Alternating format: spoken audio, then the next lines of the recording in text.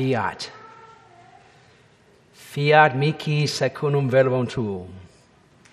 Mary knew Latin, of course. Fiat mihi secundum verbum tuum. Let it be done to me according to your word. These are the words that Mary had said when she was asked to become the mother of God and bear Jesus for the world. And what's beautiful about Mary is that with these words, that's what made her holy.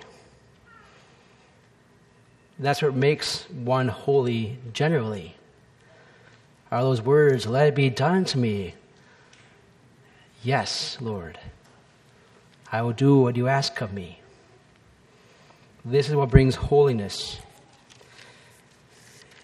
And what's beautiful is that with the solemnity of the Immaculate Conception, which we're celebrating today, we get to celebrate the fact that she was preserved miraculously from all sin.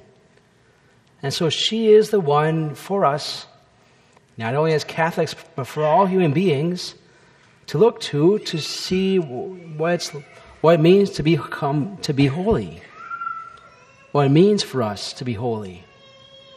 You know, a lot of times we have the temptation to think that if I do amazing things, if I make a hospital for the Catholic hospital, or if I set up an amazing Catholic university, or if I do amazing things, that I'll become holy.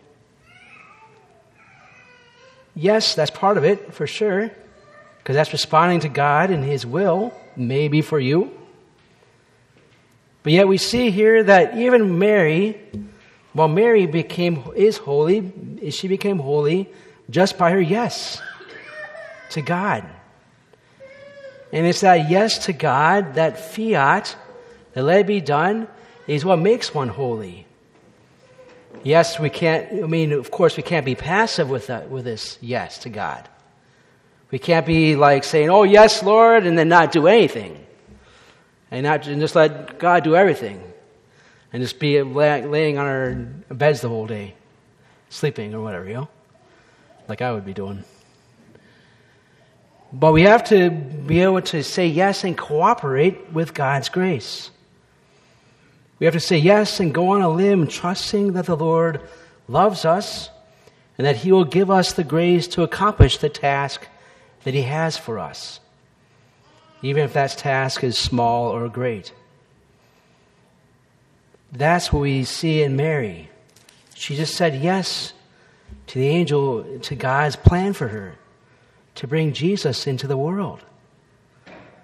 And what a glorious yes that is for all of us to have as an example. We see here that in the book of Genesis, what can happen when we say no to God? When we say no to God's will, so Adam and Eve were tempted by a spirit of an angel of light, Lucifer, and they had been tricked into eating of the apple or the fruit of the tree, and disobeying God Himself. And we see here that they became afraid of God. He says, He answered, I heard you in the garden, but I was afraid because I was naked, so I hid myself. They became afraid of God because they thought that God was out to get them.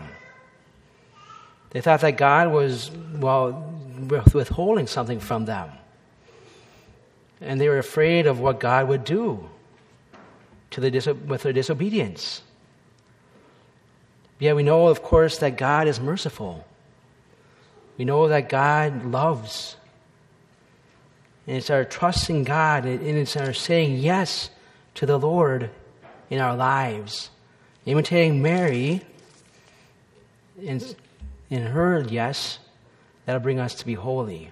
We see just the opposite take place with Mary. She says, an angel of light appeared to Mary, Gabriel. Then she asks a good clarifying question. How can this be since I have no relation with a man? Good question to ask. But then the angel gives her the reply, the Holy Spirit will come upon you and allow this to take place in your life, Mary. And then she says, yes, fiat mihi secundum verbum tuum. Let it be done to me according to your word. So we see the exact reversal of what took place in the garden taking place with Mary. The new Eve was right there in Mary. The new Adam came about from Mary's womb. All because of that yes. If you want to allow Christ to come forward in our lives more and more, we need to be like Mary, who said yes to Jesus. So as we come to this altar, let's ask our Lord to help us to be like Mary. To help us to say, yes, let it be done to me according to your word.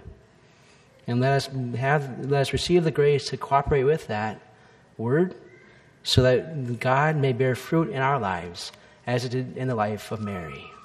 Blessed Mother Mary, pray for us.